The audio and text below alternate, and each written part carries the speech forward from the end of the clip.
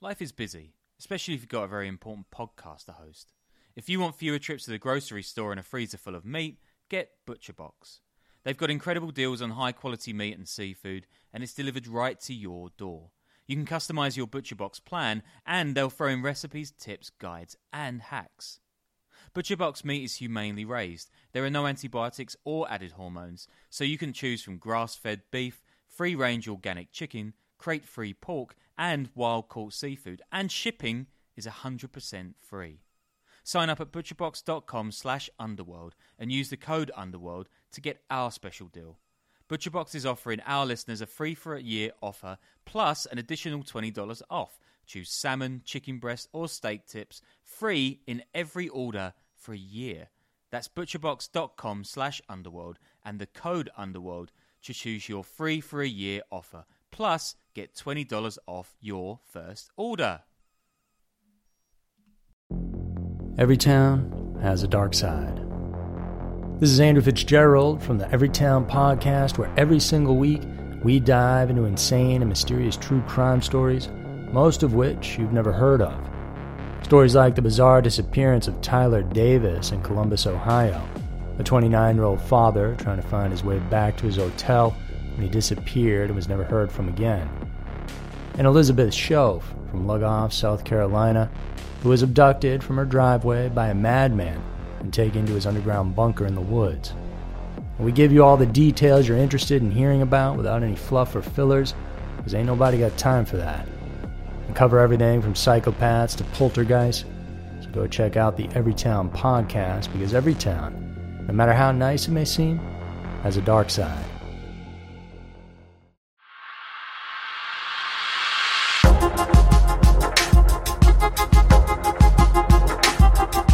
Hey, what's up?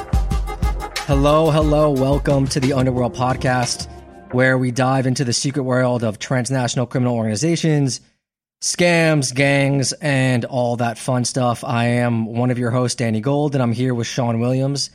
And we've been doing this a few weeks now, Sean. I think we're almost getting the hang of it. We're actually recording this before we launch, so I don't know if you guys have like a ton of feedback. We haven't listened to it yet, but we will, because this is for you, the listener. It's not for me and Sean. No, never.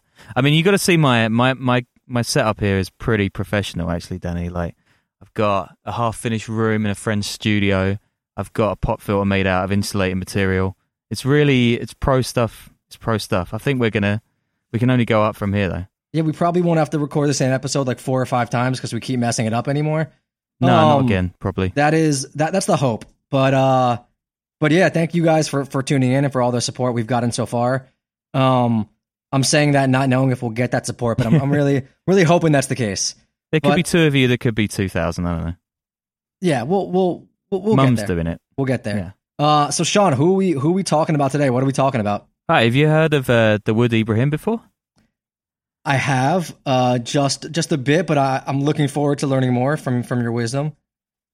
Yeah, this guy started out robbing people on the street, ended up a world's most wanted criminal and terrorist. So he's had a pretty interesting career curve. Yeah.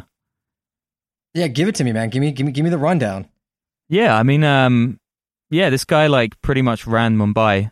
This guy's pretty much done it all, right? So he starts out the son of a cop, robs neighbors and humiliates mafia dons, becomes one himself, sticks his fingers in every criminal pie imaginable, builds an empire, bombs a city, backs terrorists, produces movies, through sports matches, runs drugs, killed rivals, began a bargaining chip in a nuclear standoff.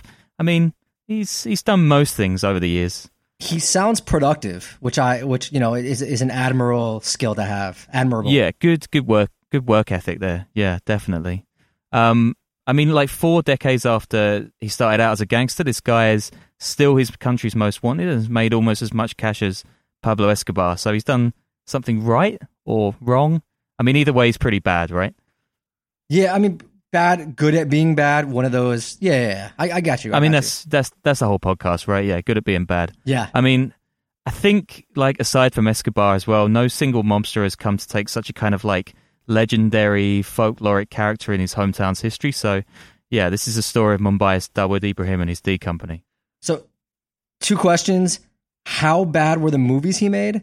And are we going to talk about Shantaram at all? Okay, first one, no comment. Probably pretty crap. Second one, we can, yeah. I mean, I've had plenty of conversations over the years about this book. It's basically everyone's backpackers kind of fodder, right? When I was traveling around Europe 13 years ago, pretty much every guy had one in his bag, as well as Infinite Jest. Infinite Jest. I have not read Infinite Jest, but Shantaram, yeah, I was in Southeast Asia around the same time, maybe 13, 14, 15 years ago. And this was the book that everyone was passing around from one person to another. For those of you who don't know, it's a really good read. It's about like an ex-con from Australia who finds himself in the slums of India and befriends all these guys who end up being mafiosos and gets involved in all sorts of criminal shenanigans. It's written in a weirdly poetic way that's kind of off base at times. Like he'll talk about how, the sun was setting like the colors in this woman's eyes, like awful, corny stuff like that. But the story itself is just phenomenal. And there was always rumors of how much of it was true and how much wasn't. And I think Dawood Ibrahim was rumored to be one of the main characters in the book, or one of the main characters was based on him.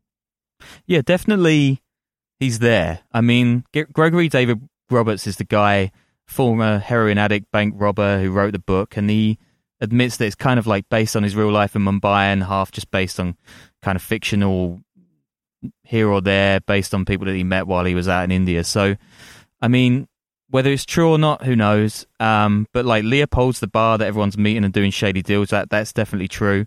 A bit of a tourist trap these days, to be honest, but it's definitely good to have a few glasses of beer and spend a few hours in a smoky bar. There's actually an Aussie TV series of the book starting shooting like last October, so I think it's going to be back in the news pretty soon. I'm amazed they haven't done something sooner, really. Yeah, I remember hearing stories that the rights have been bought with like famous actor, I think Leonardo DiCaprio, and there's like photos. Johnny Depp or something, right? Yeah, it was Johnny Depp. That's right. And there were photos of I think Madonna in the slums with him and all that. I mean, this book was the kind of thing where your friend would get it, you were traveling with, and then you wouldn't see him for 8 days because he was in his room locked in reading the whole thing. So I'm kind of, I think your story right now, you tell is going to be the same. People are just going to lock themselves in a room and listen to this podcast over and over for 8 days. Yeah, do it. And then donate to us, obviously. Yeah, that too. Yeah. Yeah, I mean, like, Robert's got one thing right about Mumbai for sure. Like, it's absolutely nuts. It's kind of this super city, part of India, but totally separate too. Like a bit like Manhattan's basically just an island off the coast of America and not really in the country. It's got the finance, the movies, the sports. It's like New York, LA, and Chicago rolled into one. And it's massive, right? 20 million people live in Mumbai, which is called Bombay until 95, by the way. And it's the most densely populated city on Earth, 3 times more than NYC. Some people call it the maximum city, and they're not wrong about that at all.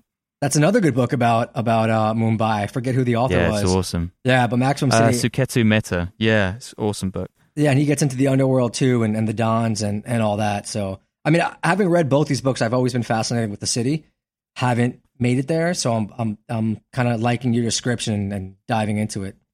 Yeah, I've spent a couple of trips in Mumbai, maybe like a month or 2 overall, and it's one of my favorite places in the world. It's absolute bedlam.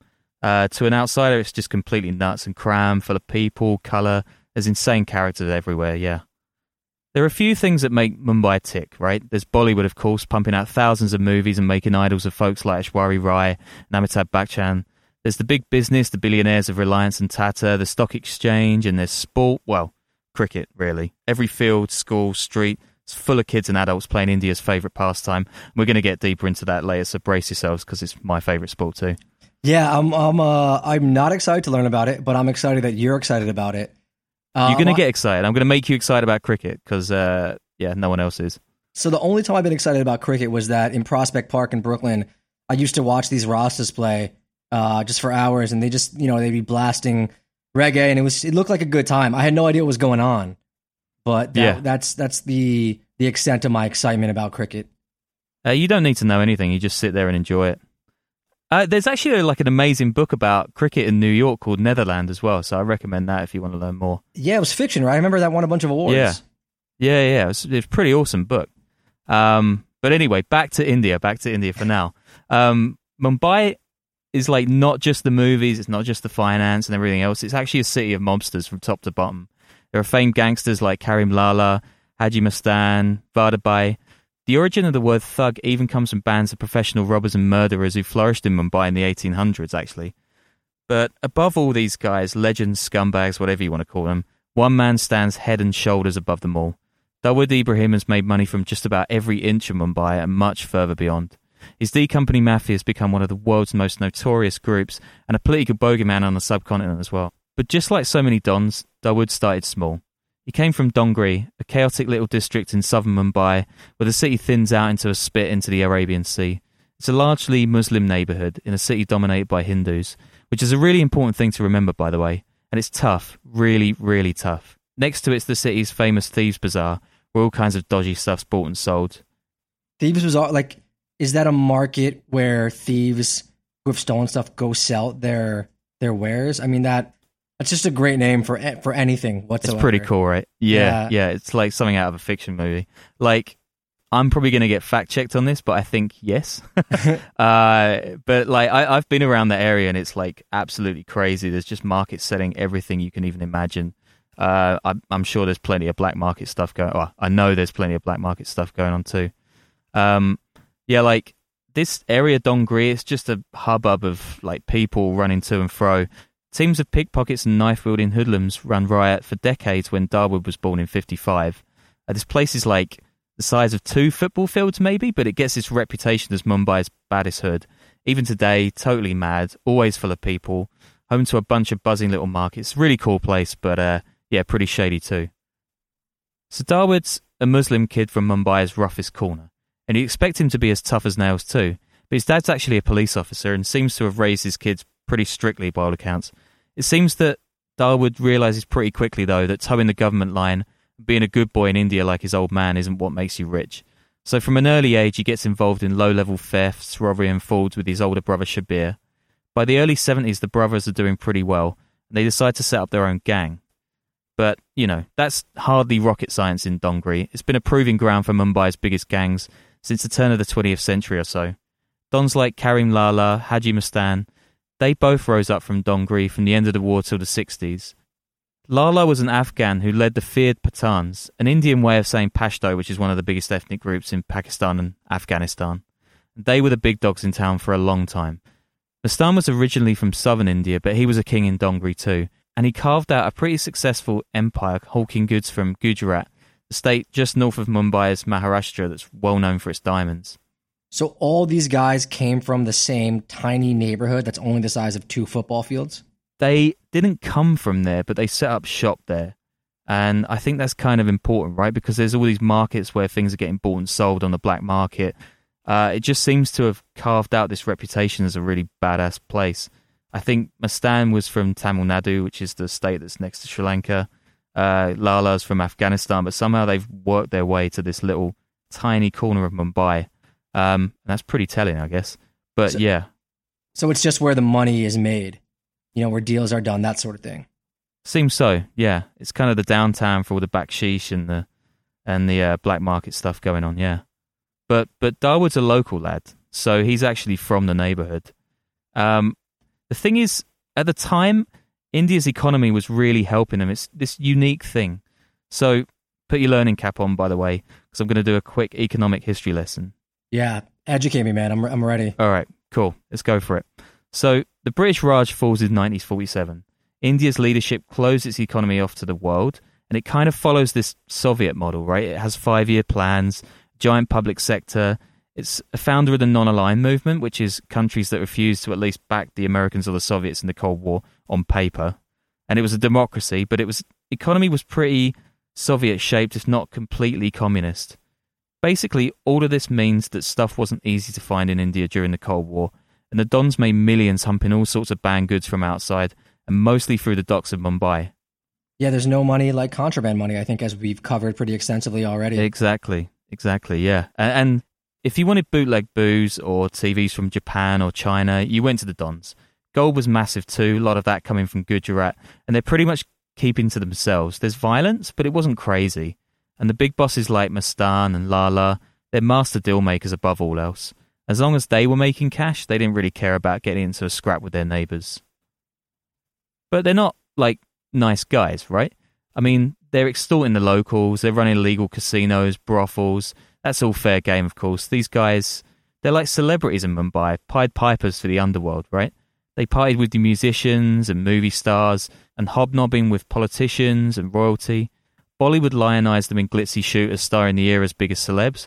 They're plastered all over magazines and newspapers every day of the week. Mastan especially, he loved the stardom. He drove fast cars, he wore sharp suits, and he produced Bollywood movies himself. Actually, if you look him up on Wikipedia, he comes up as an Indian film producer, which is quite funny.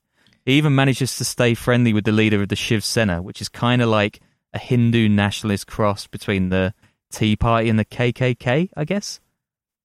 Yeah, they sound pretty awful. I think they're actually in the sequel to Shantaram, which was not as good.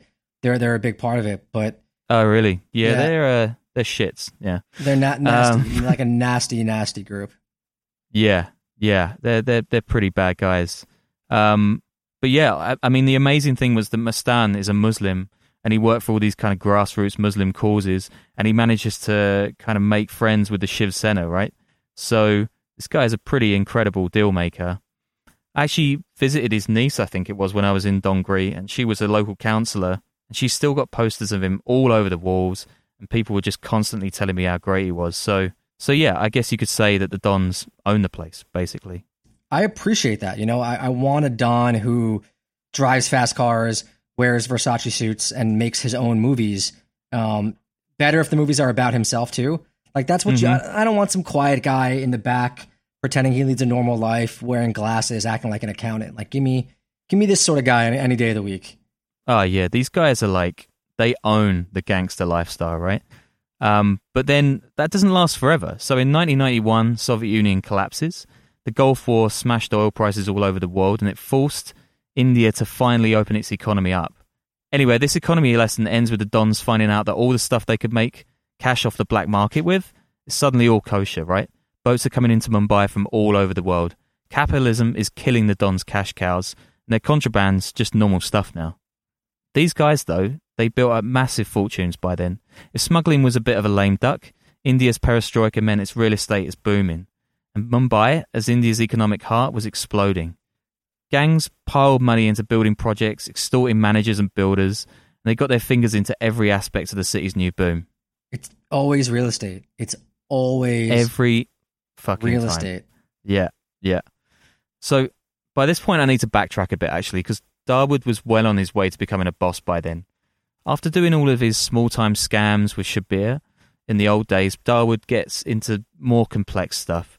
He's known as this meticulous planner, and he demands people fork out cash for made-up weddings and funerals, which of course is totally BS. Wait, can you explain that? What does that mean? How made-up funeral? It's just like a cover story, right? He's basically just sticking people up in the street, but he's saying, "Pay for my friend's wedding, pay for this funeral." He basically means, "Pay me or I'll shoot you in the fucking head." And they pay up, right? I mean, this is for good reason. Dawood is known for this short temper, and he's got a penchant for vengeance as well.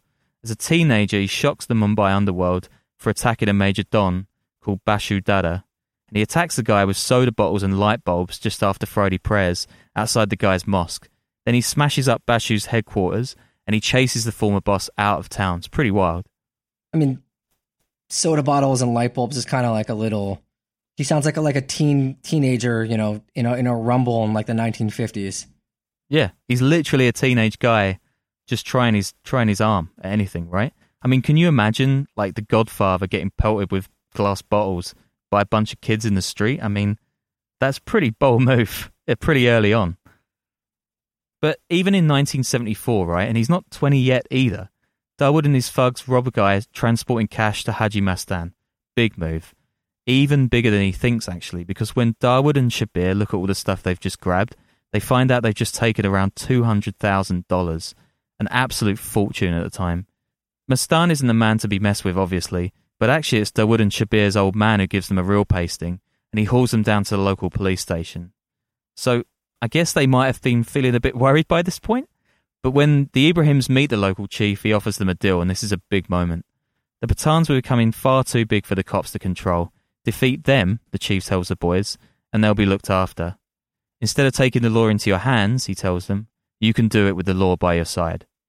Oh, you got to take that deal. That's a good deal. It's a great deal, right? That's a really good deal. Yeah. And shock, they take it.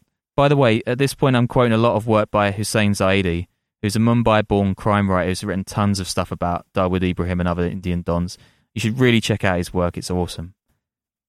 So this episode with the robbery and the cops is kind of like the match that lights this standoff between the Dawood Shabir gang at the time and the Pathans, who've been trampling all over Mumbai for decades. In 1981, a journalist named Iqbal Natik, who's friends with Dawood, is beaten to death for reporting on the Pathans. This sparks an all-out war. One of the guys who killed Natik is murdered by having his ankles and wrists slashed.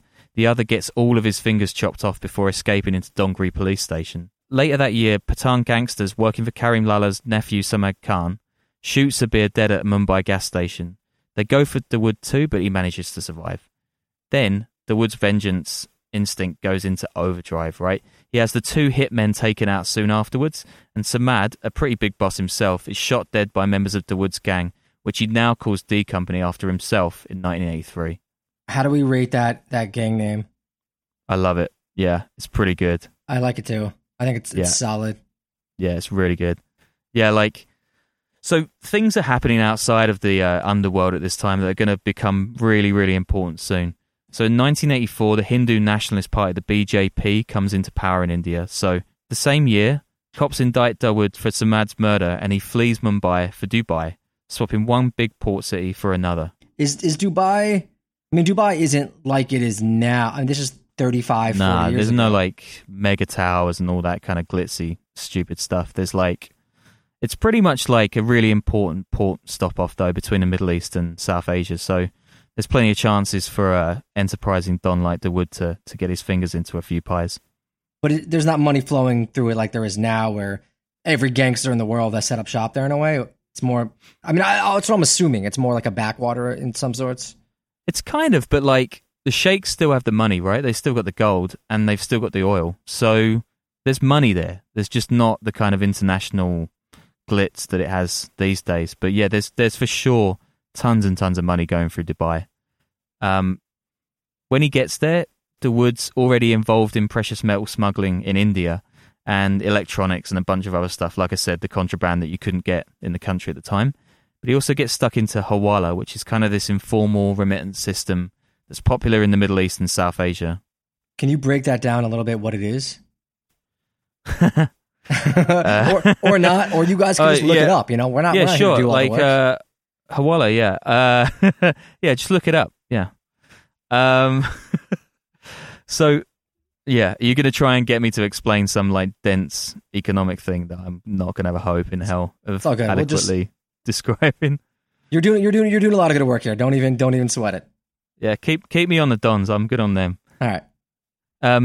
Dawood's ridiculously rich, of course, and he makes even more money ferrying gold from Dubai's souks into India. And he masterminds everything from abroad and leaves a daily grind in Mumbai to his right-hand man, which is this big, round guy called Chota Rajan.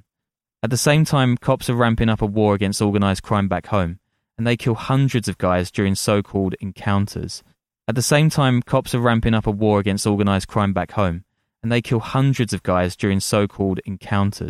Hussein Zaidi calls it a bullet-for-bullet game plan. It's pretty spot on. Police tactic old as the guns they do it with. Blast some guy away, say he fired first, get away with it. Same thing happened in the Philippine drug war and the US right now, I guess. I mean, the scale. We're not going to do that. Yeah, let's keep going. Yeah. Safe. So, D Company at this point, its leaders are spread out across the world, the gang's numbers are growing, and some of the older dons are pushed out by the cops and their killer tactics. So, throughout the 80s, D Company just swirls up, and it becomes Mumbai's #1 mafia by a long shot. It's pretty much a part of the city's fabric by now, and the media's full of stories about Dawood. They love him. Same it's been with the old dons and Mustan and those guys.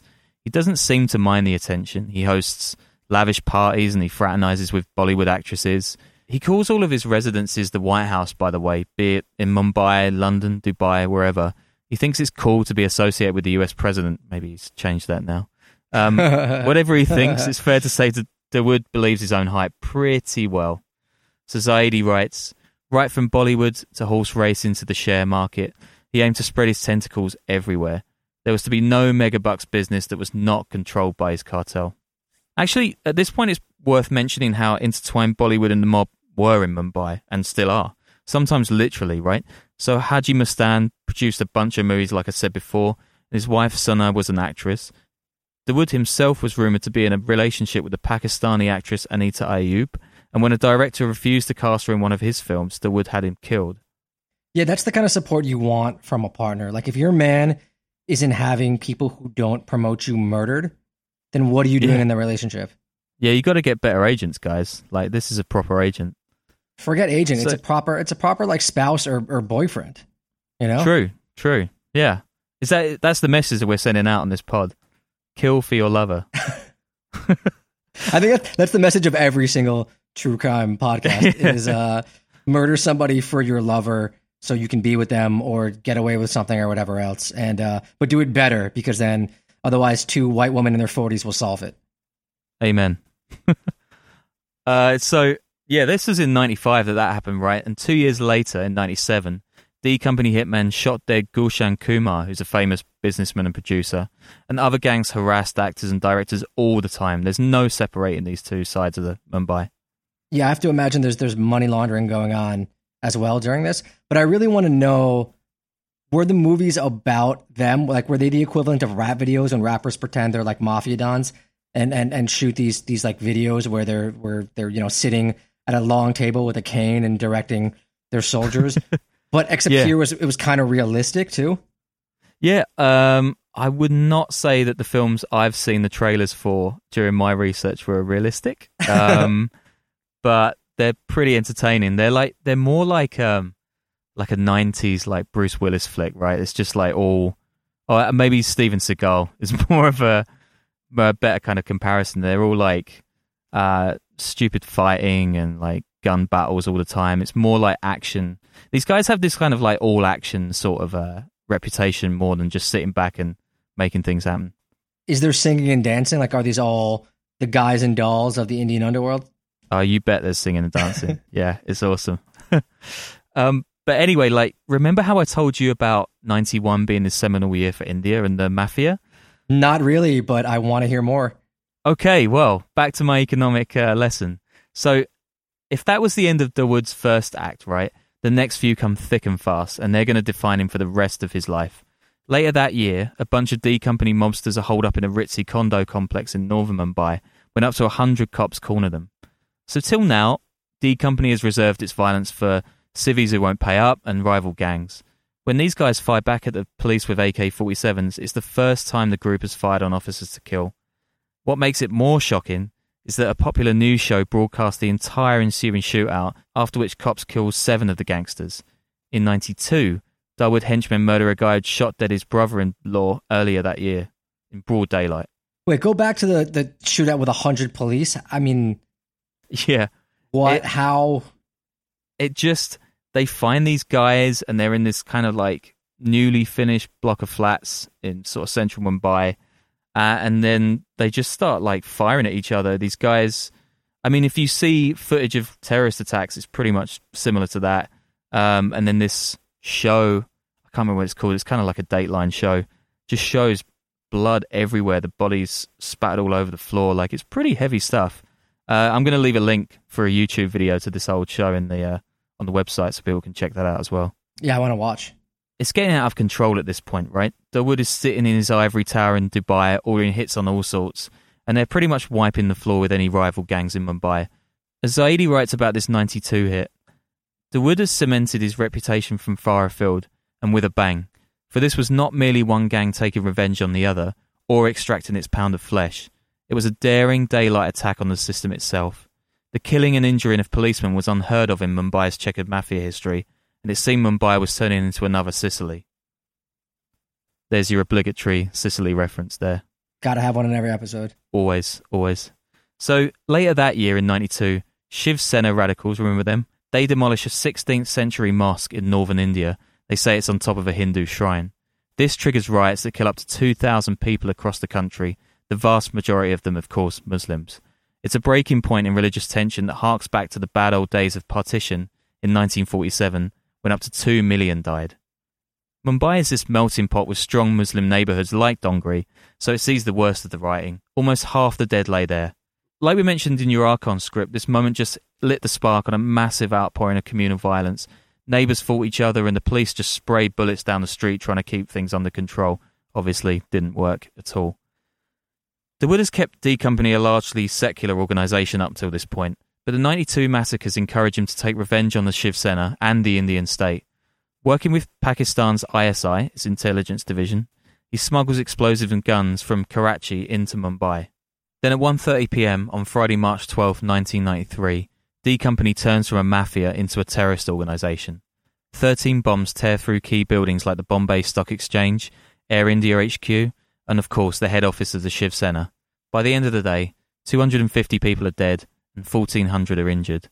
It's Mumbai's first exposure to these kind of terror attacks, and it will never be the same again. A BBC article describes it well. For decades, the Mumbai Noir have been dominated by gold smuggling, with its ancillary industry of crime and gang warfare. Smugglers were perversely romantic figures, none more so than Dawood Ibrahim, the son of a constable who had become the city's most powerful underworld figure, and eventually became India's most wanted man. Now, for the first time, Dawood's gang had leapt beyond the violent protection of its commercial interests and into a political vendetta, wreaked indiscriminately against an entire city.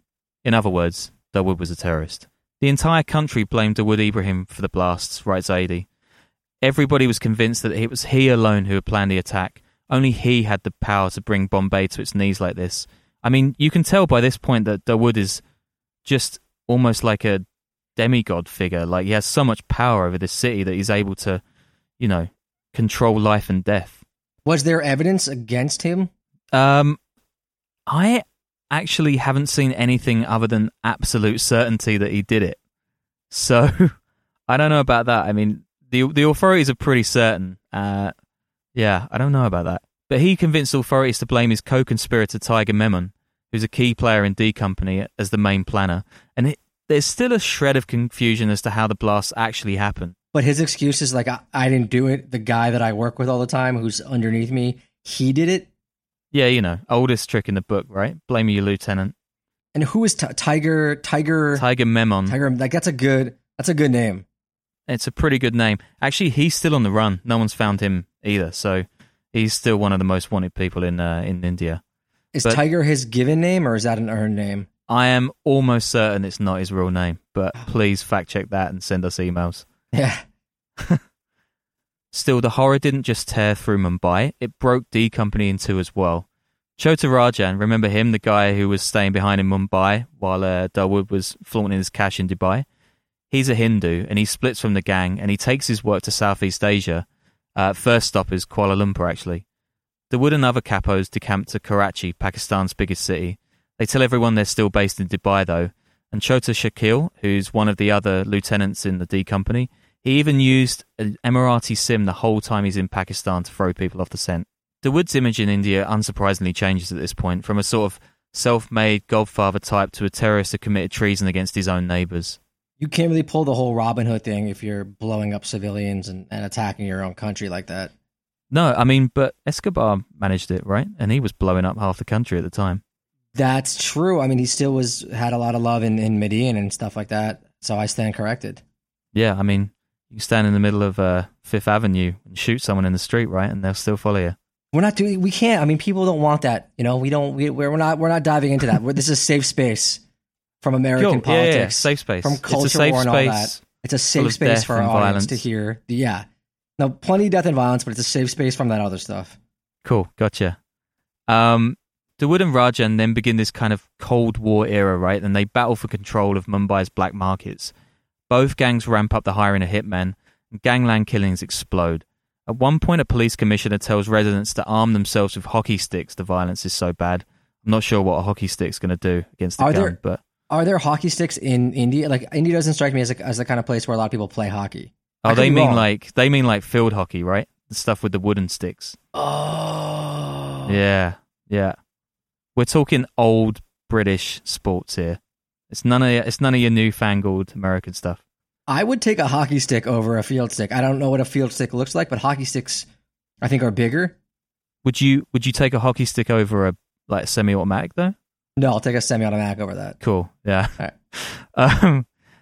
Dawood used a guy called Abu Salem, this handsome, daring mobster from the north of India, who hires kids as trigger men from his tiny hometown and ships them quickly home after carrying out killings, so shielding them from the cops, who are obviously pretty useless.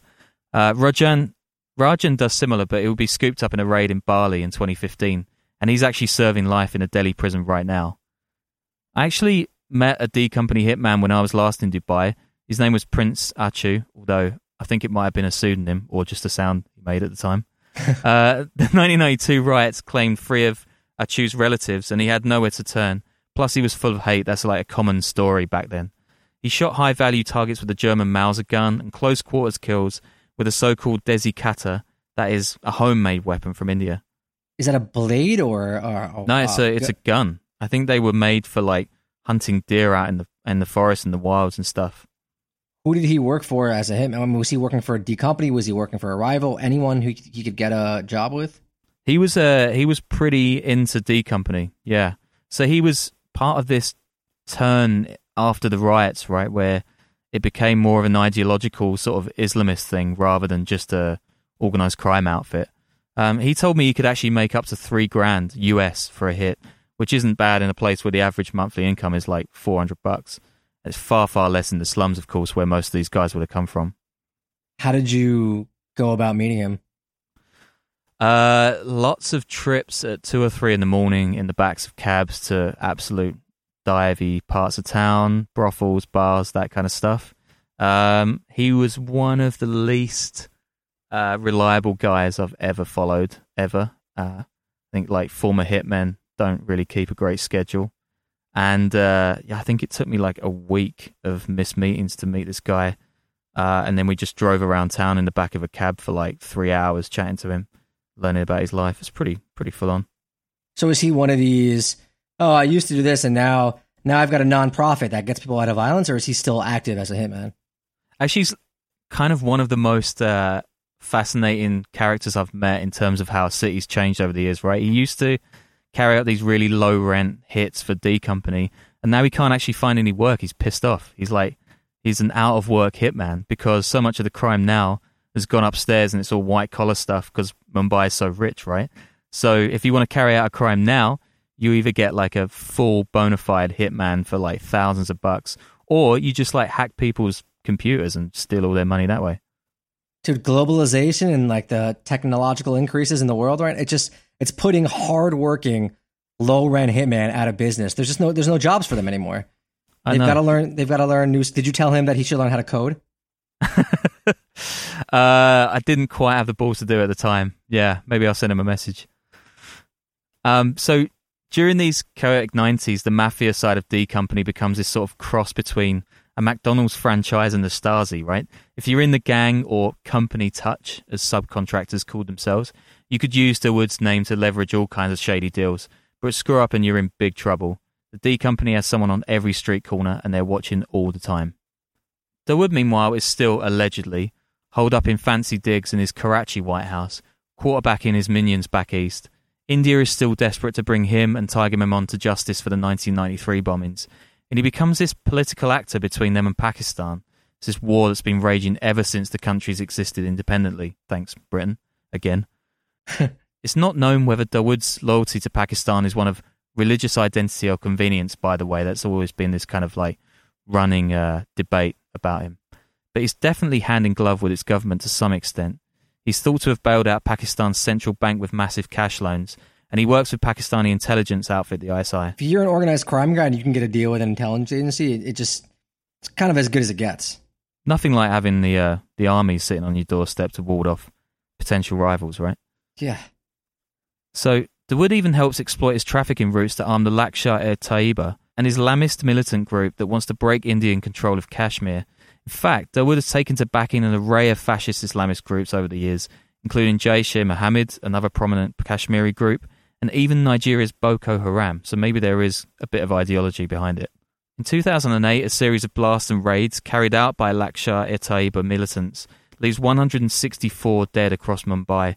They include a 3-day siege at a Jewish centre, indiscriminate fire into commuters at the city's CST station, its biggest one, and a 4-day siege at Mumbai's iconic Taj Mahal Hotel, killing 31. I mean, I remember that being on the news. It was plastered all over the place when it happened. It's pretty crazy story. Yeah, that was chaos. I mean, it's still, the movie came out, a year or two ago? But it's, I mean, this guy really hates his city now, huh? I mean, to do that, right. Yeah, it's pretty dark. Yeah. I mean, he's gone full on warlord, right? Insiders obviously point a finger at Dawood after the 2008 attacks, saying he helped ship the killers into Mumbai. No wonder by this time India's got a $25 million reward for his arrest, and the US and Interpol both have him on their most wanted lists. But he's never been caught. Is he just holed up in Pakistan? Is he like out in the open, or is he hidden and on the run? No, he by all accounts he's in some like luxury condo somewhere in Karachi. It's kind of this like open secret, and we're going to get to that in a minute actually. But first I want to focus on a new source of income for the guy. This one I'm going to enjoy. That's cricket. Look how much you're smiling right now. You're so excited. I'm actually beaming. Like, you have no idea. It's like the biggest sport in South Asia by a mile, cricket. The Indian Premier League is this kind of like glitzy, baseball-y short version of the game that started in 2008. It's become one of the world's richest sports tournaments and has almost as high an average attendance as the NFL. Cricket betting is officially illegal in India, but the real market's worth about 40 billion, or almost as much as the whole country's defense budget, right? It's massive. You can imagine that's a pretty tasty prize for the Dons. So no wonder D Company's got its hands in. In 2013, an India Today report revealed how Dawood's brother Anis ran a massive IPL betting ring, bribing star players and threatening others to throw games. In 2018, a D Company guy told an undercover Al Jazeera reporter that he could swing 60 to 70% of games. So imagine the Sinaloa cartels paying off Tom Brady, right, to throw duds at the Super Bowl. And that's pretty close to how big this stuff is. Did I get that reference right? Is that right? Yeah, I mean, that sort of works. Okay, Tom Brady's a football player, right? Yeah, he is. He's a good one, even though we all hate him. Cool, okay. Yeah, that works then. In 2015, Forbes estimates Dawood's net worth at $6.7 billion. That makes him the second wealthiest gangster ever, behind Pablo Escobar's $9 billion Forbes reckoned he was worth in 1989. I don't know if I buy that Forbes list stuff, man. Even with celebrities, you Google with celebrity net worth, and I don't know. How do they do the math? It's all nonsense. I wrote this and then I was hoping you'd jump in because it seems bullshit to me, right? I mean, it can't be right. I mean, I'm sure he's making that much, but you hear stuff about Chapo, about El Mayo, about the Russian guy, Semyon Mogilovich, and what about like all the other Russian gangster businessmen who are these giant oligarchs? I don't know, man. There's billions flying around with those guys as well, right? I think we can just say he's doing well. Yeah, I mean, that depends on your definition of a gangster too, right? Like Suharto, he sucked up to 35 billion from Indonesia, and Marcos stole up to 10 billion from the Philippines, right? So, depends what you call in a gangster, really. But either way, Forbes. Yeah, fuck Forbes. Another great message we're going to broadcast. Either way, though, like Dawood's influence is massive in Mumbai and all over the world. A 2015 NYU paper says that today it's important that all of D Company's faces be acknowledged. This includes the organization's role as a transnational criminal organization, a terrorist group, and an economic actor inside of Pakistan. Okay, what is a 2015 NYU? Is this like some NYU undergrad just submitted a paper? Or are we talking like a... This is a professor, I think. A full-blown professor of in that something. Case. All right, I'm on board then. I'm not sure right now, but I will post it to the website. So this is you will. This is pretty heavy stuff, right? I mean, Dawood is still in the news all the time. In June, papers reported he and his wife have COVID, but they're clearly alive. And the latest twist in the D Company story actually came this week, right? As we're recording, which is like the end of August, Pakistan admitted for the first time that Dawood was living in Karachi, which, given he's been there like forever, is a bit of a piss take. According to Pakistan state officials, Dawood has 9 Indian passports and 5 Pakistani ones. How was the COVID story presented? Like, what do we... we're talking like Inquirer stuff, right? That's the kind of level of gossip rag that he's plastered all over these days. I mean, he's either sleeping with some Bollywood starlet, or he's got COVID, or he's ordered a hit on some random guy in Mumbai. Like, the guy is never out of the news. Are there photos? They use these kind of like stock 6 pictures of him. Like, there's one of him at the horse racing that's been like produced about 50,000 times. I feel like I've seen only one photo of him, and he just has a really sweet stash in it. Yeah, that's his thing. Apparently he's had that shaved off these days, but they're sticking with it for the gossip rags. Yeah, it's an elegant look. Very, very. Yeah, he's kind of got a thing of beauty. He's kind of got an Escobar thing going on a bit. Yeah, I can see that. I mean, like, there's a lot of parallels between this guy and Escobar, right? He's tried to hone this Robin Hood image. He's a local kid, grown up, come from nothing, made everything, and he's bombed his own country. So actually, they're probably good friends. They might be. And he has a sweet stash and appears to favor gigantic sunglasses. And he's got a TV show coming out soon. But like, the interesting thing about this news this week actually is that maybe Pakistan's going to finally cut him loose, right? Maybe he's too much for them to handle. I mean, you've got armed struggle constantly in Kashmir. You've got the threat of mutual nuclear destruction. Maybe hiding a wanted gangster and terrorist isn't quite what the two countries need right now. Maybe he'll finally face justice, or just as likely, he'll just keep evading the authorities and become an even bigger tycoon in the 2020s. Where do you go if Pakistan cuts you off? Like, what's the move for him right here? Afghanistan? Don't know. Maybe he goes back to Dubai. Oh, Dubai. Maybe, yeah, of course. Which White House is it going to be, you know? It's got to be Dubai. Yeah, that's got to be the answer. Every one of these episodes just ends now with someone settling in Dubai. Yeah. Yeah, I mean, I lived there for a year, actually. I wouldn't recommend it, but maybe if I was on the run for a massive terror attack, I might consider it. That's pretty much the only time I consider it, actually. Were you doing crimes there? I think I might have got drunk in a hotel bar, which I think is technically illegal. I think I kissed someone on a dance floor. That's definitely illegal. Were you hiding from crimes that were done somewhere else? Yes, and we'll go no further. All right. Thank you guys once again for joining us here at the Underworld Podcast. Again, subscribe on Stitcher, Spotify, iTunes, Google, and not just at one of them. Like, subscribe at all those. Yeah, do them all. Yeah. And you can always find us at the Patreon, which is patreon.com/the Underworld Podcast, where you can give us money to keep doing this if you enjoy it. And yeah, thanks again. Shall I do the website as well at this point? Yeah. Throw the website up there, man. If you built it. Yeah, we've got the Underworld website, which is underworldpod.com. And I think we're on Twitter now and Instagram. Hopefully we're actually updating these things. I registered for them. We have not touched them yet. But by the time you hear this, we're going to be active. Oh, we're going to be active. Yeah. Yeah, activity. So active. But yeah, thanks again. Signing off. Yeah, cheers. Thanks for listening.